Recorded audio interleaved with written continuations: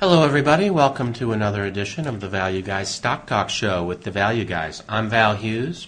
And I'm Momentum. And we are 32-year Wall Street veterans who have had to take on secret identities and go underground in order to provide you with a handful of stocks we screen for here in the shop each week. You've seen our faces on TV, you've seen us quoted in the news, but our bosses would never allow our unfiltered views on the air, so we've disguised our voices, and they'll never know. This week, it's May approximately 10th, let's say, 2013. We've done a sort of a good balance sheet at a good price screen we want to tell you about in a little while. But first, some important caveats. First, this show's for entertainment purposes only. It's not a guarantee. Secondly, Mo and I are professional analysts and portfolio managers during the week. But here on the show, it's after hours and such, so while we do a lot of careful due diligence for our paying customers here, we've been careful to do as little work as possible. Third, our lawyers tell us to remind you that we may not have your best interests in mind, so please do your own work and all that. And then finally, it's pretty true this week, Mo.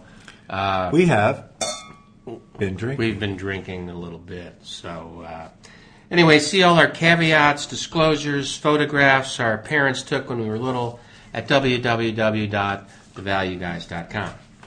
So we've got 4 outstanding stocks, value stocks, that came through the screen this week. But before we get to that, we'd like to do a little section of the show. We do Value Guys, Value Guys Wall Street News, featuring Momentum. Mo, again, welcome back. Good to have you back. Big week in the market this week, right? New highs. I don't know, was it?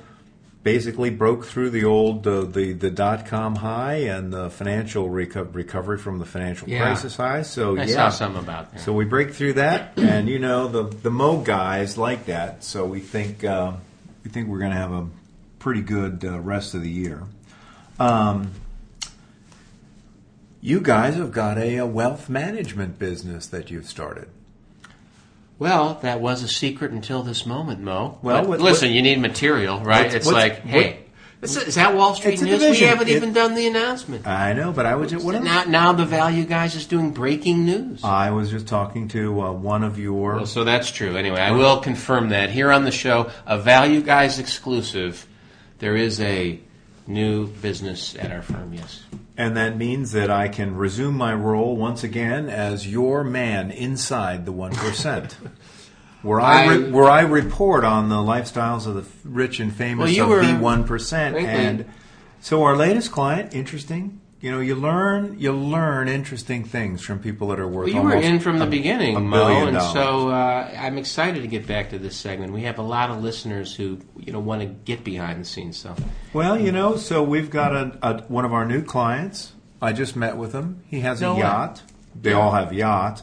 This is the first time I've seen this, a gimbaled swimming pool on the back of the yacht. Now, this is not quite Olympic size, but what does that even mean? It means that when the ship, is in rough waters... You can get in trouble if you don't say ship on these things, right? Yeah. The pool water stays perfectly flat. Because the whole pool is adjusts gimbaled. Exactly. Gimbaled, wow. Exactly. I had no idea. And on weekends, the pool is drained and it becomes a giant disco floor because it's clear acrylic, and people swim and play on the top of it, and then there's a dance hall underneath it. Is there a way in from the bottom? Yeah. Wow, that's amazing. And you're hanging out. So you learn interesting things about what these people use their wealth for. What do you have some tidbits from? Well, I asked one of the clients, and these are smart people. He said there are two. I thought this was very profound. He said there are 2 paths to happiness in life. And I said, what 2? And he said, stupidity and exceptional wealth. So there's your words of wisdom from the... That's so true, isn't it? From the top 1%. Anyway, moving on. Bob, thanks for the letter. Bob wanted to know if we built a taller wall on the border with Mexico. One of our readers and listeners. Are you reading email now? I'm just reading his email. You were doing that. No, okay. This was interesting because I didn't know what the answer was. He said if we built a taller wall between ourselves and Mexico on the border, wouldn't natural selection give us larger and stronger workers? History says it would, right? Well, interesting. So, yeah. How long will that take, though? So 1 billion years from now, wouldn't that, humans will just step over the wall because of selective breeding to get It might through. simply be selective accomplishment in the near term, but it's a thought. It could happen. So, is there a way to play that in the market? The idea is that you want a real government incentive to build a taller wall, and then would buy all the contractors that are supplying the incremental How tall of a wall can one build before it, is impractical? Hundreds of feet. Hundreds of feet. I don't know. Anyway, if you can. Okay, I do have a tidbit for you. If you can see a Padre game, maybe you could cut that into somehow and sell seats or something. So here's the rumor on the street: all the salesmen that are talking to SAC Capital, as you know, under investigation, serious big-time allegations of insider trading. How in the world would I know that? I know nothing about that. They are falling like... No comment. Yeah, falling like flies. Anyway, the latest buzz on the street is that when you go there, you get the bro hug, and it's not because they love you, man. It's because they want to see if you're wired. Or they're putting one on you. Yeah, maybe. Hey, welcome in. Hey, it's like, hey, what's that sticky thing on my back? Well, that's going to unfold. Of course, we'll see what happens. Is that all the news? You got to have some more news. Oh, there's not much. I saw your IT guy the other day. This guy's a riot. Every time I see him, I say, "Hey, Terrence, I just drank a venti Starbucks, which means I successfully installed Java." He hates me. Terrence, our IT guy. Okay, So let's get going on this. Okay. Well, Mo, it's good to dig into some of these stocks. I'm sure our listeners are excited about that. We have started this new business. Just sometimes listeners like a little insight on what's going on in the firm, and you mentioned something. We're starting a business. It's exciting. The thing is, when you have a traditional money manager, and you're managing a whatever it is, a sector fund, a strategy, we do small cap value, what have you. As a good fiduciary, you can't ask for any high net worth individual's entire portfolio because your thing should just be a slice, whether you're REITs or bonds or whatever. So you need someone who's going to really oversee that whole package of assets and properly allocate it according to that individual's needs, and that's kind of become wealth management. So that's what we call that. It can also be attached to a family office or what have you. And what it basically does is it allows you to, as a business, seek all of that client's assets and invest it in a way that's appropriate for that client.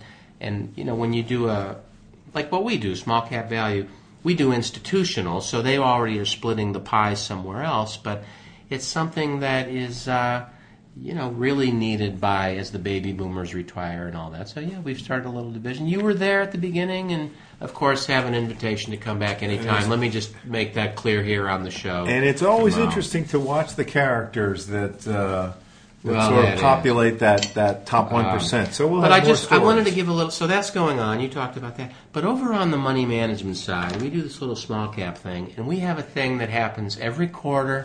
Nobody likes it.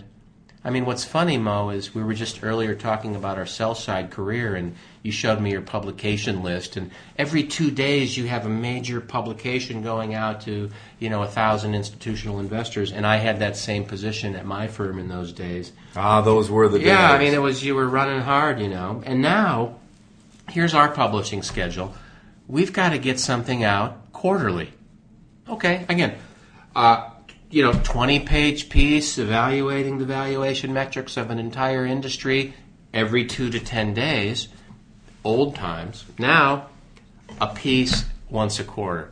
My point is... Kind of gentler. Yeah, and yet every quarter in the office, for whatever reason, I always try to promise our constituents we're going to have it on time, we're going to beat those benchmarks of people getting letters out, and every quarter we don't get it out on time. And so it's, again, we've been very late this quarter. I think it was going out today. That's my hope. But anyway, it's a little behind the scenes in the money management business. Okay, well, let's get into our stocks, our screens, etc. Mo and I are kicked back, drinking a little more than usual this week. But I ran a screen. It's a value screen. Let me tell you what it is, ladies and gentlemen, for those of you that care about this sort of stuff. We're looking for companies. We got 4 pretty good value ideas this week. We're looking for companies that are bigger than $1 billion in market value. That means the number of shares times the stock price. That's the market value. They may have debt, so don't confuse this with enterprise value, which you would add that in to get the entire value of the entity if you wanted to own all the cash flows.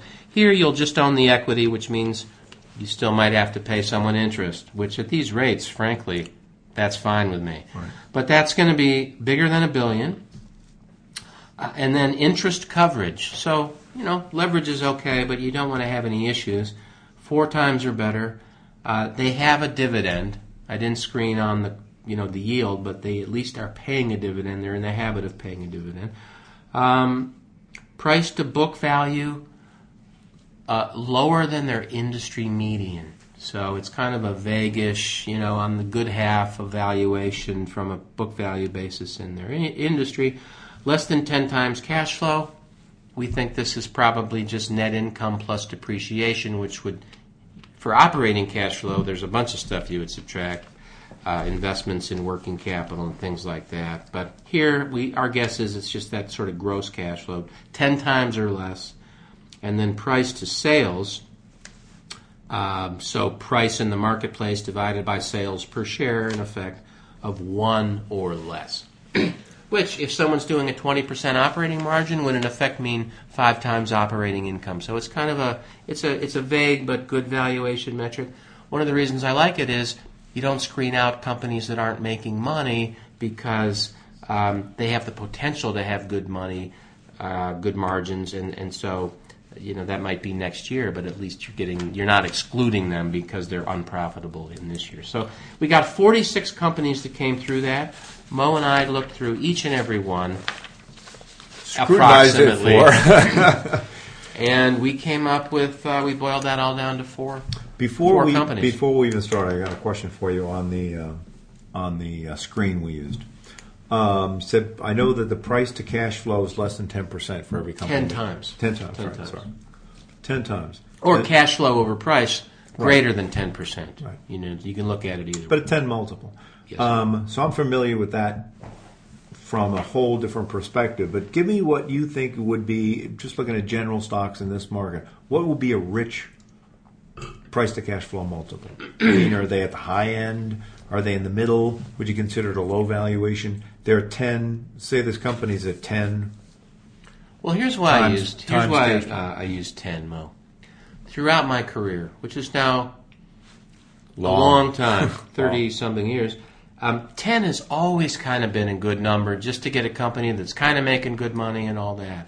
Now, what's interesting during these times is, again, throughout my career and even earlier, I mean, the idea that you can take the long-term bond interest rate, so that I don't want to get technical, but the duration of the stock market is probably around, the formula is 1 plus R over R, so I don't know, I'm just trying to run the numbers here. It might be 8, okay? That's very rough. So you want to compare it to the bond of the same level, which in this case is probably the 10 years. So there's times when the 20-year might be better or what have you, but right now the 10-year is probably the one to look at. And that bond yield is 2.5%. If you do the inverse of 2.5, so 1 over 2.5 is 40, or 1 over 2.5% is 40, which then that might be a fair value for a multiple on the stock market, on earnings, because that's an equivalent yield. If you get all the cash from the company you own and you're getting 2.5% on the price you paid, or you go in a bond and you're getting 2.5% on the price you paid, that's some kind of equal. I mean, you got to adjust for risk and security and growth and all that, but in a low growth environment, what's contrary to your natural instinct is that because there's hardly any growth, and because interest rates are so low as a result, multiples on existing earnings streams can be very high. So what's happening is, I could argue the multiple should be 40 on almost any high-quality equity.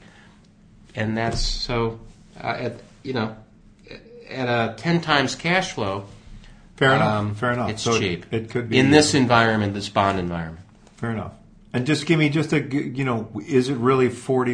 Is that where you think it was not an outrageous? If you saw 40 multiple of cash flow, you wouldn't be frightened away from looking at this? Well, no, of course I would, in some sense. 40, in effect, if I'm looking at equivalent, 40 is what you'll pay for the government 10-year, with no growth, but a pretty high confidence you're going to get your capital at the end, right? A stock, you're probably going to get some growth. You don't have the security you're going to get your capital at the end, the way you do with the government, unless it's Procter & Gamble or Microsoft or Apple. Or, I'm going to argue that in some sense, with the government at AA, the chances that Microsoft or Apple are going to outlive the U.S. government, not that, you know what I mean? It's like those are secure too. If there's no Apple or no Microsoft, you got more worries than, the government not paying you back. So I would never pay the same rate, but I'm just saying, if you're willing to take a 40 times your coupon on a government security, and that's net, you might be willing to say 10 times cash flow is at least a reasonable valuation to own a business. So that's a long answer because, we've been heavily drinking, but that's kind of the core of why equities are so attractive right now in some people's view. And presumably you're using price to sales as a same indicator, but you're just coming at the income statement balance sheet from a different perspective. Well, price sales is an interesting metric. First, you should probably use enterprise value. I did price this time just because it was on a button, honestly. But the thing about sales is, you just say a decent company ought to be earning between a 10 and 20% margin. So if you buy something at 1 time sales, you're paying between 5 and 10 times operating income if you have a margin that could be between 10 and 20%, just the math of it. And the benefit is you're not excluding companies that, for whatever reason, right now don't have earnings. Sometimes just a write-off of assets kicks companies off those kinds of screens, and all of a sudden, if you put a screen as a PE or even a cash flow sometimes, if somebody writes something off at a loss or disposes of inventory, there's reasons why you want to at least include some companies just on a sales basis because they have the potential to generate a lot of cash flow at a decent margin. So that's why they have that one in there. But anyway, the 4 names this week, and if you've been getting bored, hopefully you just skip ahead to this part. Cash America, ticker CSH, DeVry, DV, FedEx, FDX, and we got in a drive-by Glatfelter, GLT. These are all companies that made it through this screen that amazingly only 46 companies got through. So I'm going to go alphabetical. I'm going to launch into this mo. Cash America, ticker CSH. So it got through this screen, which is primarily it's cheap for its industry, less than 10 times cash flow, less than 1 time sales, good balance sheet. Okay, then you get into this a little bit. It's 6 times EBITDA. To me, that's a 16% cash-on-cash return. They've got an EBITDA margin that is in the upper teens, which always suggests to me that there's something proprietary going on, because otherwise, who's going to let a company earn that kind of margin? You'd rather do it yourself. So they're doing something. And their ROA isn't great. It's upper single digits, but the ROE is consistently in the teens. And right now it's at the low end of its historical valuation. And sales are, kind of ticking up. They seem to be participating in the recovery. And so, in the last, I guess, looks like 6 months, estimates have been coming down. The stock's taken a dip down as a result. And so it looks like a pretty good entry point for a company that, they do Cash America. Basically, the thesis is, and I should have started with that, these guys help the unbanked, if you will, handle their financial affairs. to the extent that instead of using a bank to store your securities in, you're using a pawn shop to store your valuables in, that you kind of use it to get loans and things, or you have a place where your garage stuff is liquid. These guys are gaining share. Their sales look good. They've been on a growth path, and it looks like a cheap spot to get in. And so, Cash America. I love the way the lawyers write the company descriptions. As you said, these guys do what's called in the industry pawn, not porn. Pawn. That's probably more profitable. Like as in pawn shop, pawn loans. Pawn. And they're described as secure, non-recourse consumer loans. But you would think, oh, this is sort of a shady business. But the thing is, no, they've been I public don't. for a while, Yeah. and they've been in operation since '83. The other thing is, if you look at the chart on this, you just basically take a line, draw right through the company straight ahead, and it should be bouncing on some resistance that's been developing since 2008. So this is also a company that made it through the screen because there's a dividend. So every one of these companies we talk about is going to have a dividend. This is only 0.3%, so it's not material. But it gives me an opportunity to engage you in our usual. It tells you they want to pay a dividend That someday. does. And now I'm going to call on you. Really? What are we going to do? This is the part of the show where we predict future dividends. Predict the dividend? I think that used to have a different name. It did, but it didn't sound... What did it used to be? I don't remember. Guess the dividend. That's what it was. But, of course, we don't guess. It's This analytical. It's a lot of serious So I'm going to give modeling. you a series of dividends, and I'm going to give you their dates, and you're going to process them. Now, you have a tendency to round on these, guess the dividend. No rounding. Okay, you're going to give the actual number without rounding. Okay, I'd like to see that, my Going friend. back to 2007. Okay. All right. And this is Cash America, the annual dividend, just to be clear about what we're going to talk about. First dividend. Yeah. 14 cents. 14 cents. Check. Second dividend. Yep. 14 cents. 14. Let me just, okay. I got that. Right after the financial crisis, the next dividend, 14 cents. 14. Okay. So, The next dividend, got it. 14 cents. 14. The next Check. Next I dividend. am seeing a pattern, I just want to say. Okay, Well, give it more data okay. points. All right. The next dividend, 14 cents. 14. Okay. And they have, there's another dividend. Okay, my This is antenna's up annual. right now. This is annual dividend. All right. 14 cents. 14. Yep. And we have a very preliminary information Oh, my. Yep. for this year's dividend, Yeah. 14 cents. 14. 14. Well, you know what? That's a lot of data points. So the That's a thing lot of is, data. without the Okay. benefit of really being able to, Well, I don't have any of my modeling software here, Mark. or any of your juniors. I can't even believe you're springing this on me because we're in your home, and of course I don't. I'm not even at my desk. How can I possibly? But you know what? I'm going to give it a try. It's like throwing Houdini off the side of the boat I don't in have chains. my You know you're going to utility belt or anything. You'll be able to do it. All right. So I just want to review.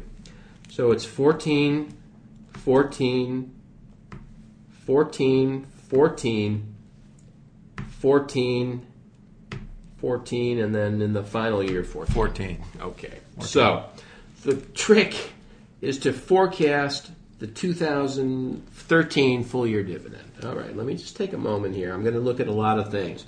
The primary input to my analysis is the dividend payout ratio because, of course, the first thing to do is can they pay a dividend? Can they maintain even the current dividend? Are they borrowing to pay the Are dividend? they borrowing? Yeah. Are they borrowing? Are they earning it? Should they pay the bondholder? What have you? Well, this company has so little debt. I mean, I shouldn't say that at all. It's 36% debt to capital. And their earnings the last few years have gone 317, 367, 425, 342. That 2012, the downtick. The estimate for this year is 481, so a recovery dividend for that year I think you had at 14. Yeah. So all right, I'm ready to give my forecast for next year. Okay. 16, Mo. 16. And you know why I say that? I think they're going to have a powerful year. They're going to say, hey guys, did anyone notice that we've just been paying 14 for a decade? And then everyone's going to say, yeah. Well, why don't we? And they're going to all feel good about the earnings changes that they're seeing, because I see they've just expanded a little bit. They've added a lot of stores, which is going to add earnings. If now that you've made that, I think they're going to want to send a message, Mo. Open up your all right. What am I? HP12C. Okay, absolutely. Because I want to ask you a question now that you know now that you know what the dividend is going to be next year, 16. And that's a decline in the payout ratio, by the way. That's part of the confidence I have in this forecast is that by going to 16, they're actually lowering from a balance sheet point of view, the payout ratio. So now we know that. Here's what else we know. We know that this stock has historically traded for years at 0.3 or 0.4% yield.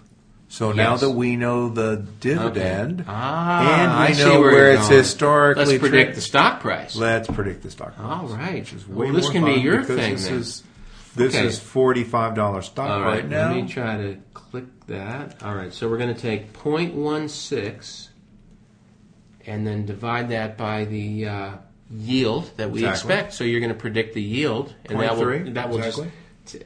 Mo, I can't believe you've been keeping this formula to yourself. So this is great. All right, so I've got it punched in. Okay, 16 cents. Now, what are you going to tell me the yield, or how does it work? 0.3% yield. 0.3% yield. And what does that give me as a stock price? 53 1/3. So $53 on a $45 stock.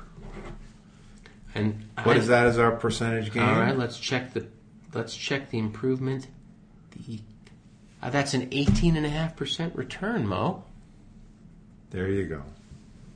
Now let's backward. So 14 cents going to 16 cents, the dividend increase that we, again, breaking news on the Value Guys Stock Talk show. That increment, I know there's a button here for... increments. Yeah. The increment button. Well, here, let me turn it this way. When it's on my phone. All right. Change in percent. That's a 14% increase in the dividend. We're forecasting a... 18%. 18, so we're actually also forecasting a multiple. Expansion. Yeah, a little expansion. Wow. All right, let's... I'm tired after that analysis. Well, we were talking last week. Do you know how many calories we burn on doing the show? I can't even... I don't measure it personally. Well, they've done Do you know? You've done some studies? Remember we were talking last week in your office with the guys about how many calories you burn when you're sorting cards, and this is a little more complicated. Just from the brain, the mental exercise. Yeah. 4,000. I thought we may be going through 4,000 calories on. I do feel like I need a sandwich. Is that a symptom of and that? It's getting brain warm in here. use? Yeah, I think it is. Oh wow! So. All right, so Cash America, we like it. It's 6 times EBITDA. Interesting. What do you? Any final? 18%. 18%. Right, we predicted upside. the increase. Okay. Next up. DeVry Inc., DV. Now, DeVry came through the screen. That's the beauty of screens. You kind of know it's trading below the median price to book of its industry. It's less than 10 times cash flow. It's less than 1 time sales. And they are a real company. Whereas a lot of educational companies are virtual. Their stuff is principally online. This is a real brick and mortars university. They have real campuses. They're big in the city of Chicago. They're located in Downers Grove, which is a suburb of Chicago. You seem to know a lot about that. I read the company description. Let's see. Now, guess what? Now I know a lot about that.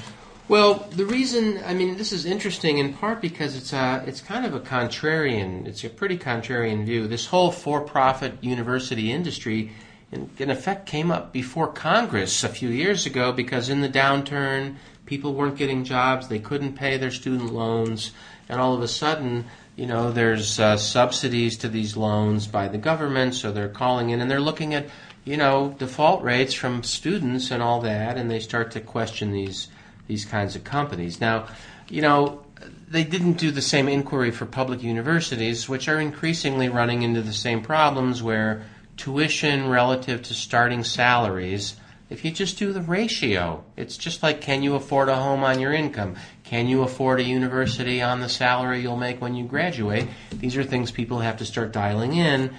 And so as a result, these companies have come under pressure. It's harder to get a loan to go. And also, Mo and I have been talking about this for some time.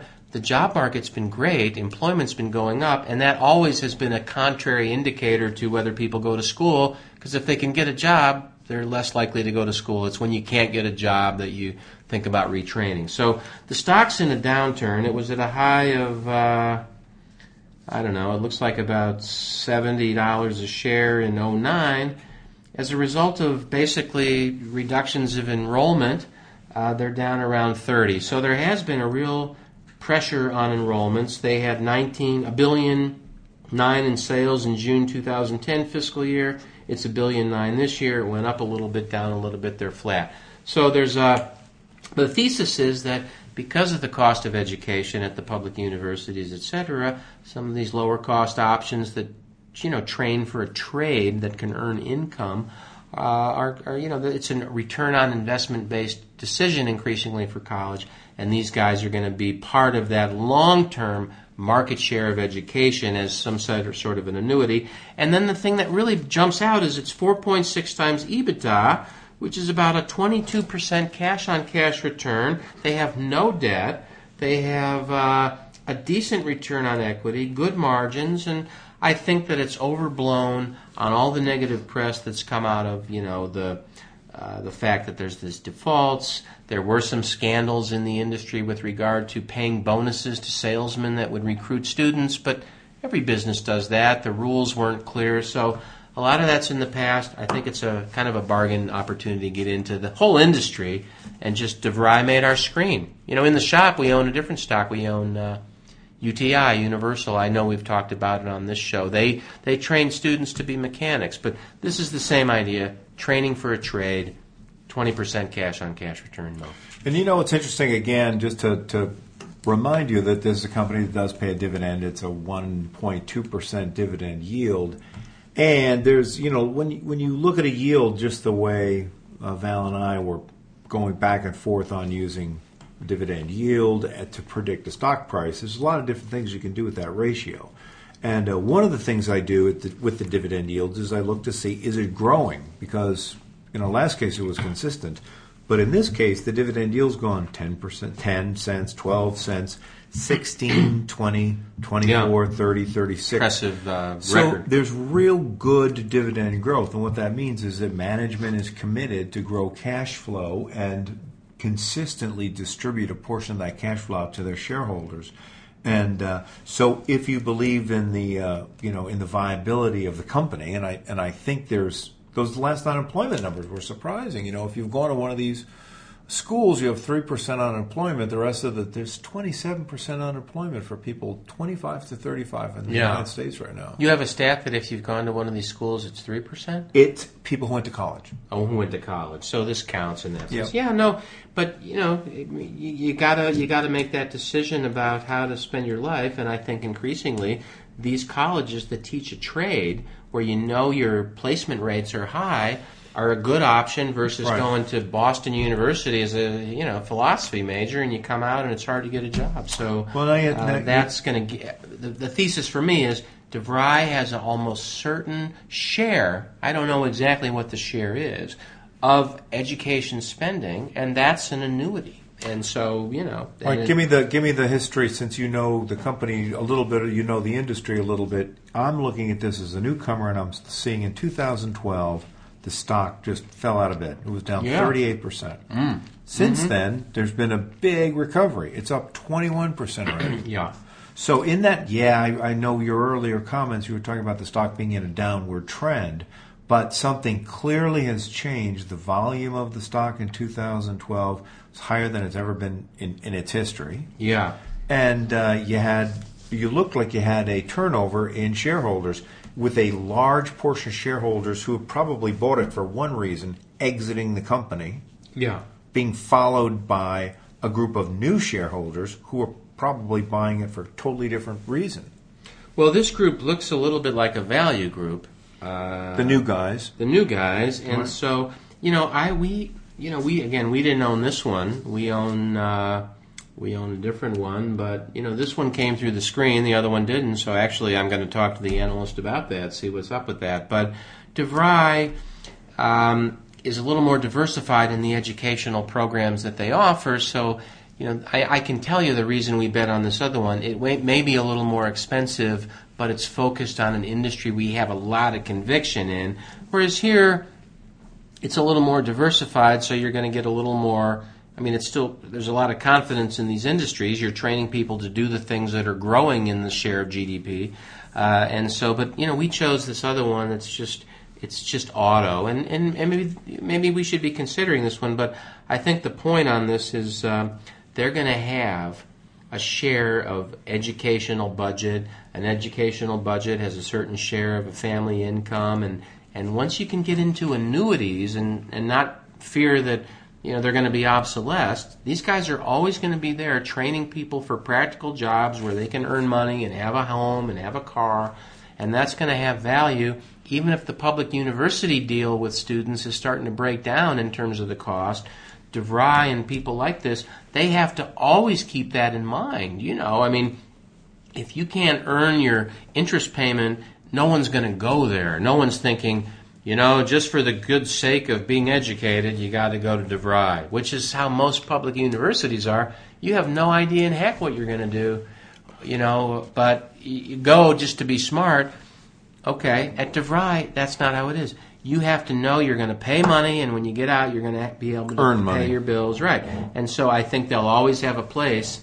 And when the long-term people who go to DeVry, who go to those, they're going for a very specific skill. When you went to college and you studied medieval literature, well, that was in you demand could do that. then. It was I don't know. Who knew? The Dungeons market. and Dragons had just been out, and I thought I could get something going there. No, if the long-term treasury, to bring this back, is in effect, you got to flip it over. It's 2.5%, but that's 40 times. So if the long-term treasury is 40 times, you can certainly look at 4.5 times at DeVry, because again, as business owners, Mo, we can buy the treasury and earn 2.5%, or we could buy this whole company. It's $1.5 billion. We'd have to call some friends, a lot of friends, but then we'd earn 22% on our money here versus 2.5% on the treasury, and this grows. So again, to me, that's some kind of anchor.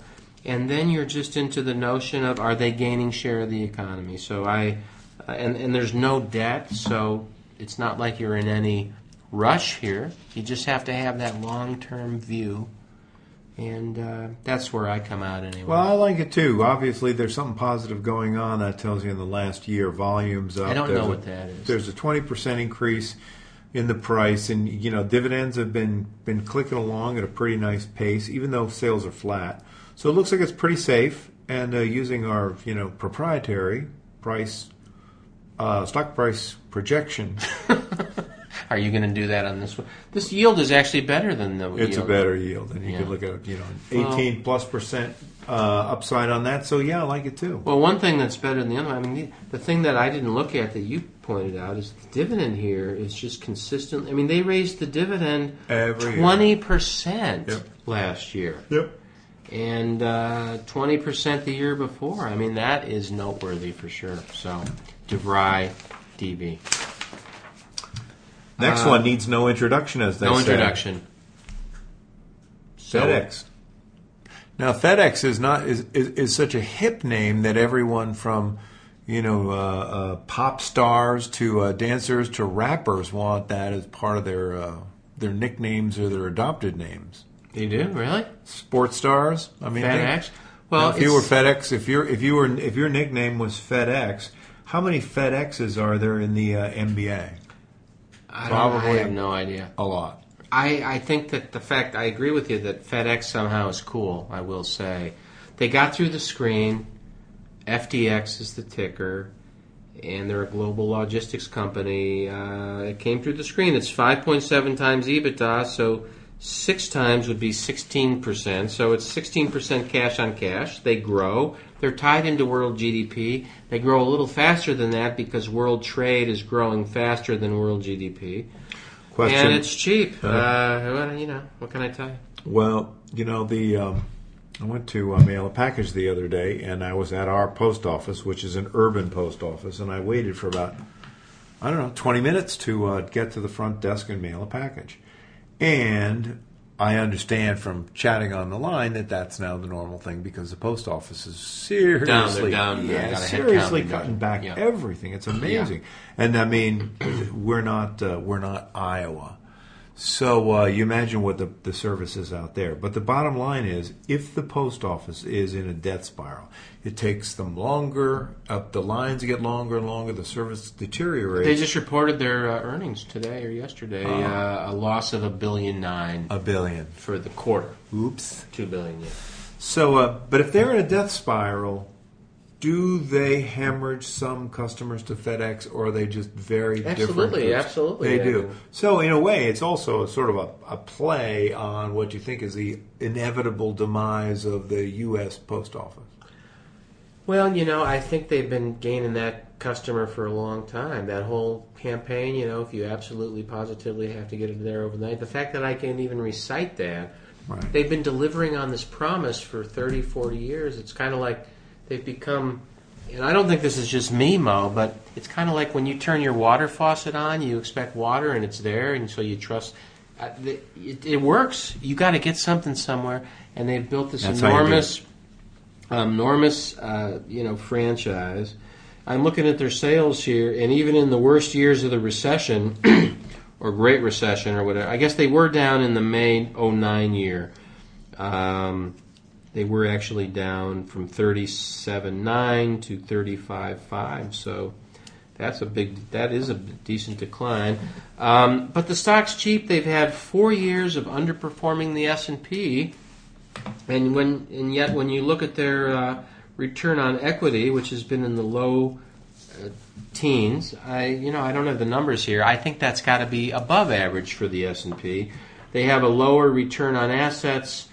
Because, of course, they have a lot of assets, but they make that up in a little bit of leverage to get a higher return on equity. Their margins, EBITDA margins in the lower to mid-teens, consistent growth for the last 8 years, and that's through the recession. So that's coming through increasing volumes. Their sales are up in the 2010 year. Their sales were $34 billion. They're going to be $44 billion, growing basically a third in the last 4 years during what's supposedly a tumultuous time. They're delivering. It's 6 times EBITDA. It's surprising it's so cheap. The yield, there's no yield. So to your point, they do pay a dividend, but it's about a stable company that could be bought out at some point, but is certainly worth this multiple for the potential that you get out of this one and the cash flows. Well, one of the things that is surprising about this company, it's another thing I kind of look at every once in a while when we go over these sheets, is I asked you on the last show, what is a big company? How many analysts follow a big company? Because the number of analysts is a function of how efficiently the company's story is getting out there. There are 31 analysts who follow FedEx. Yeah. Now, most of the companies we follow have 3 or 2. Yeah. And but when you've got 31 analysts, there is something called a consensus, and you better know what it is. And you got to know what these 31 guys are saying. And they usually sing in a chorus. They're all on the same bandwagon. Yeah. And what they've been singing is down here in the EPS estimate revisions. They have been down slightly, trimming their estimates for the company. And so normally if I see the consensus being trimmed and there's only 2 analysts, it's not that important. But when 31 guys think earnings estimates are going to be pulled in, I think I'd be very cautious at least for a while. Now, on the other hand, the stock's done well for the last 2 years, but it just worries me. I'd like to be able to see a real strong consensus that earnings are going to be up. Well, I do think if you want to talk about what could go wrong, which is a lot of times why some of the company, we've had a lot of companies report, and from 30,000 feet, because every company's different and all that, but if you want to start talking about what to worry about, Europe is still, Soft. got some problems. You got economies there with negative GDP. You got, Greece still could just go away anytime. You got Spain with, 20-something% unemployment. So when I listen to conference calls during this earnings season, what I get is, hey, everyone, Europe, we don't know. It's soft. And then you got the whole inventory thing. So to the extent that European investors in warehouses, they have concerns or their own situation is under pressure, they're going to order less, even if orders are okay, and they're going to let their inventory stocks go down, and then that affects the U.S. supply or those things. And so, things are murky in Europe. That's what I'd say. And so FedEx is directly tied into that. That's my guess because it's only been modest. We saw some other company with earnings reductions this is over the last 6 months, earning forecasts have come in about 5% for FedEx per share. And which may be all European based. I don't know, but I throw that out. I have obviously no idea. The thing about a big cap company with 31 analysts is if you make a forecast that's out of line with the consensus as an earnings basis, in some sense, if you want to have any conviction in that, you got to say, what's my source? Why in the world would I think I know more about this than somebody else? And I completely agree with that. It's hard to have information beyond what the market has when there's 31 analysts. Frankly, that's why our shop, we go small for 3 or 4 analysts. But here we are recommending FedEx. Why in the world, as fiduciaries to our listeners, because we take that pretty seriously, of course, would we recommend this? Well, you can still have a valuation judgment. Yep.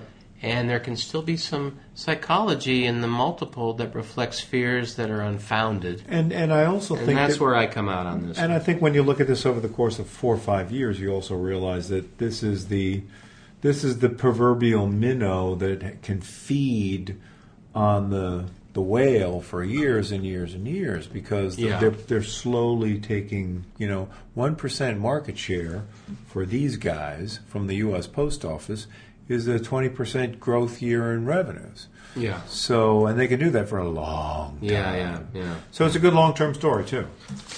Okay. And FedEx. Oh, I want to point. I had an interesting fact on this FedEx. Yes. Little known fact. I'm going to put this out. When you look at the list of holders of FedEx, there's some very storied value investors in this list, including Longleaf Partners, which is, of course, Mason Hawkins. Oakmark is in there. And Oakmark, now it says here, Oakmark Equity and Income. Oakmark Equity and Income is run by a gentleman who I met on a couple of occasions, Clyde McGregor. He's got one of the best records in the country, humble man. And, hardly anyone's heard of him. And yet, he's smart. They have now. He's smart. He's in this thing. That gives me a little confidence. And Longleaf, again, storied firms in this FedEx right now. All right, last up. Well, Mo, you like this one a lot. Why don't you? We looked at this earlier in the show, and one of the things we do as part of the screening process is just throw a bunch of ideas out on the table. What caught my eye with this one was the fact that clearly something big had happened in 2012. Now remember, you've got one of these sheets in front of you.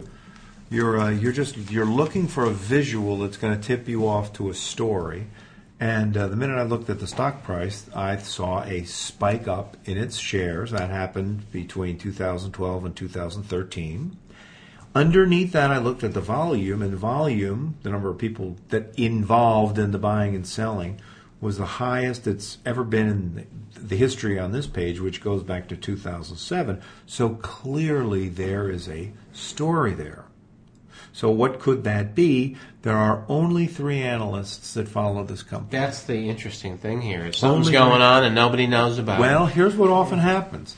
3 analysts are following it. One is following it because he was the investment banker. They took the company. Someone's making him. Someone's making him do it, but he's got to do his job, and he knows what's going on, and he's doing it well, and we applaud him, right? Don't you think? It's on autopilot. Then there's one that wants to get in the business as an investment banker, and so he's going to follow, whatever's good for the company. Yeah. And then there's a third that might actually do some real research. Let's hope. Here's what often happens when you only have three analysts. They're on autopilot. They think, earnings next year are going to grow at 12%, and they all follow the leader. Some brand new blood comes in, takes a fresh look at this, says, hey, this doesn't make any sense. Earnings aren't going to be up 7%, they're going to be up 20%. And just excites the sales force, gets everyone going, tell the story. And all of a sudden, since there's only two other analysts to convince, it's easy to get everyone in the space on the bandwagon. Well, they don't want to get left behind over there. Exactly. Yeah. And so it's much easier for one person to turn consensus when there's only three of you. Absolutely. Than there is to turn consensus insight, when there's 20 or 30 people out there. Yeah. So maybe somebody discovered something. The 3-month estimates, the 6-month estimates. Well, the sales estimate's up a lot for this year, so I don't know. Maybe there was an acquisition here. So what I thought was interesting is if we looked at this purely from the perspective of detectives, we don't know. There was an event. We don't have to pretend that we don't know anything. We do know. We don't know. I don't have to pretend. I don't know anything about this one. Although I did do research on this in the 80s, but I'm going to guess that's a little bit out of date. No pretending here. Do they still make paper? Yeah, oh, yeah. They do. So maybe not much has changed. I don't know. Now, the gross margins here tell you a lot. This is an industrial, obviously, commodity in some sense, Glatfelter. I remember following these guys 20 years ago. I'm sure nothing's changed. Imagine this, ladies and gentlemen.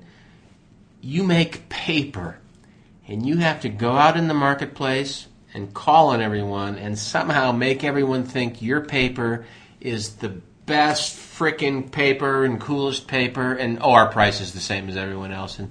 And so they used to do the oddest things, like they'd get different colors, they'd get different thicknesses, everyone has the 9-inch. We sell an 8 7/8. I'm not saying everyone does it. We're a little ahead of the curve. And it's a heavier stock. A little heavier. You're going to want that. I mean, it's amazing. And so, as outsiders, you look at paper and you go, paper's paper. And I agree. But when you talk to salesmen at a paper company, I'm just going to say it's hilarious because they just... But when you do talk to insiders, does Glatfelter, are they the the Goldman Sachs of paper? They are the best, my friend. And I'm surprised actually, I'm not surprised you know that. These guys, you may buy other paper, and that's fine if you're that type of person, but... If you're the other type of person, yes, Glatfelter, that's what you want. Now, so whenever you see the thing that says specialty papers and fiber-based engineered materials, which just means probably, I'm going to guess because who knows, fancy filter paper. So, like medical facilities, you don't want germs getting in there. You use filters, and that's based on paper. But no, they probably make the finest papers for the finest catalogs, for the best paper at the most valuable companies. Now, wait a minute. They also make paper cups. Well, paper cups. Again, this is a lot. I bet they own a few brands in paper. They have science in paper. And the thing is, you need volume to get your costs down. So look at their gross margin. 12%, 13%. Now here, I've talked about this before, but some people might go, well, my goodness, the gross margin's terrible. How could you buy a company like that? Well, I'm going to flip it around and say, you'd be insane to try to compete with a company like this who's earning a 12% gross margin. And as soon as no one in the world can compete because your prices are so low and your costs are so low, you have a monopoly in some way. But the damper on it is they earn a low teens return on equity. They use leverage, quite a bit actually. Yeah. But their sales are real stable because, again, tied into GDP and packaging and all that. And just like the other companies, 8 times EBITDA, that's 12.5% cash on cash. I'm drawn to things right now that you can make a pretty common sense argument are annuities. So paper cups, here's my research. Do people like paper cups? Yes. And you said it is. It's the sales are not outstanding because they're tied into the economy, but also just to put a number on that, over their 5-year compounded annual growth rate of sales, it's been 6.5%. So that's really not bad at all when you look at it over that period of time. And if we're truly in a more recovery mode, you could probably exceed that going forward. So there's a lot of ways to look at this. Do a little bit of a forecast and sort of suspect, there's still some additional upside in the stock. Well, here's another element to this, because this is more of a macro concern. You see the Federal Reserve pumping money into the economy. They're spending $85 billion a month. They have a printing press, it prints money, or they send a fax that tells you that the Fed is sponsoring your capital. And in effect, they pump $85 billion a month into the economy that's buying stocks. So there's some concern that over time there's going to be a resurgence of inflation. People think inflation's bad. A little inflation is good. Unless you own a house. Well, obviously, if you have fixed assets, it's bad. But I think it's undeniable that one way to deflate the debt of the United States government and to make it more manageable is that strategically you deflate that so that it's a lower piece of GDP. And I think that would be my assumption, that no one's talking about it, but that's what they'll do. Inflation means prices are going up on something. And with a company like Gladfelter, the only place you have any chance for getting inflation protection, in effect, is companies that can raise their price. Inflation is the average of all the prices going up. So some are going up above inflation, some are going below. And as a result, choose the companies that can increase their prices faster than the average. And now inflation is, you're sad that it's going on, but it's helping you, okay? And Gladfelter, they sell stuff that compared to what they're helping is a small price. So paper cups, preventing disease from transferring between people in a hospital and in your house or in your office, if it goes up 12%, you don't even notice it.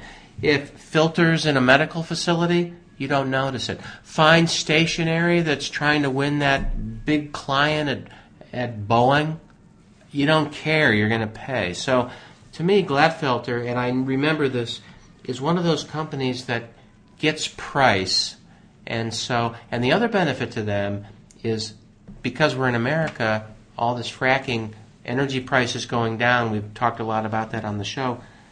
Energy could be a stimulus. Well, it's a huge input into their cost structure. When you make paper, you got to heat billions of gallons to billions of degrees, and so when natural gas and coal and all these things are down low, you have a chance to see some margin expansion here. And actually, it looks like 8 years ago they were in the teens. They came down. They're on the move back up. So you could get some margin expansion here, too, on Gladfelter. And so could be an inflation hedge, I guess, was my point on all that. Yeah, so it's an interesting detective story. I don't know that we solved anything, but it's an interesting company. I think they're about 120 years old. They were founded in 1864, and I just looked, and it was actually founded by Philip Gladfelter, and there are no Gladfelters left at the company, so too bad. But at any rate, where do you think all the Gladfelters went? Sounds like a song. One of those 60s folk songs. I just wonder where all the Where Gladfelters have all go. the Gladfelters gone? I don't know. Well, where did anyway. Mr. Roebuck go? That's a whole show. We've talked about that for 30 years, Mo. That was when we first started drinking, even before podcasting. One of Mr. the real Roebuck was the questions that keep us up. All right, night. so that's all 4 stocks. The musings of the value guys. I got a question for you. Does that mean we're almost on the hour? Wow, we've burned through an entire hour. We haven't even gotten to walking through economic trends, and we're not going to be able to because the show's got to be this long. That brings us to to the end. Well, what about a favorite stock? What's your favorite stock? Of these 4, we talked about FedEx, DeVry, Gladfelter, and Cash America. The one I have the most conviction about at this valuation is DeVry, DV. Oh, okay. And using our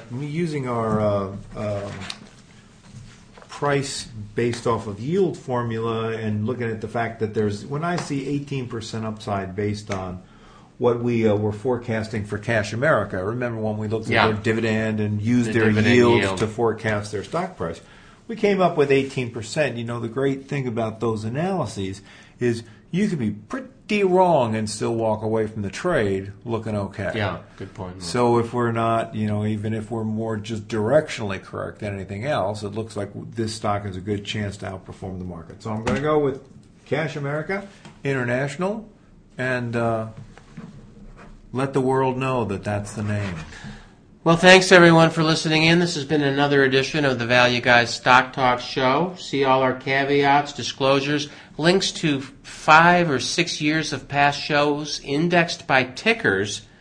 And I'm sure you have something better to do, but anyway, that's out there at www.thevalueguys.com. So long, everybody. And see you next week.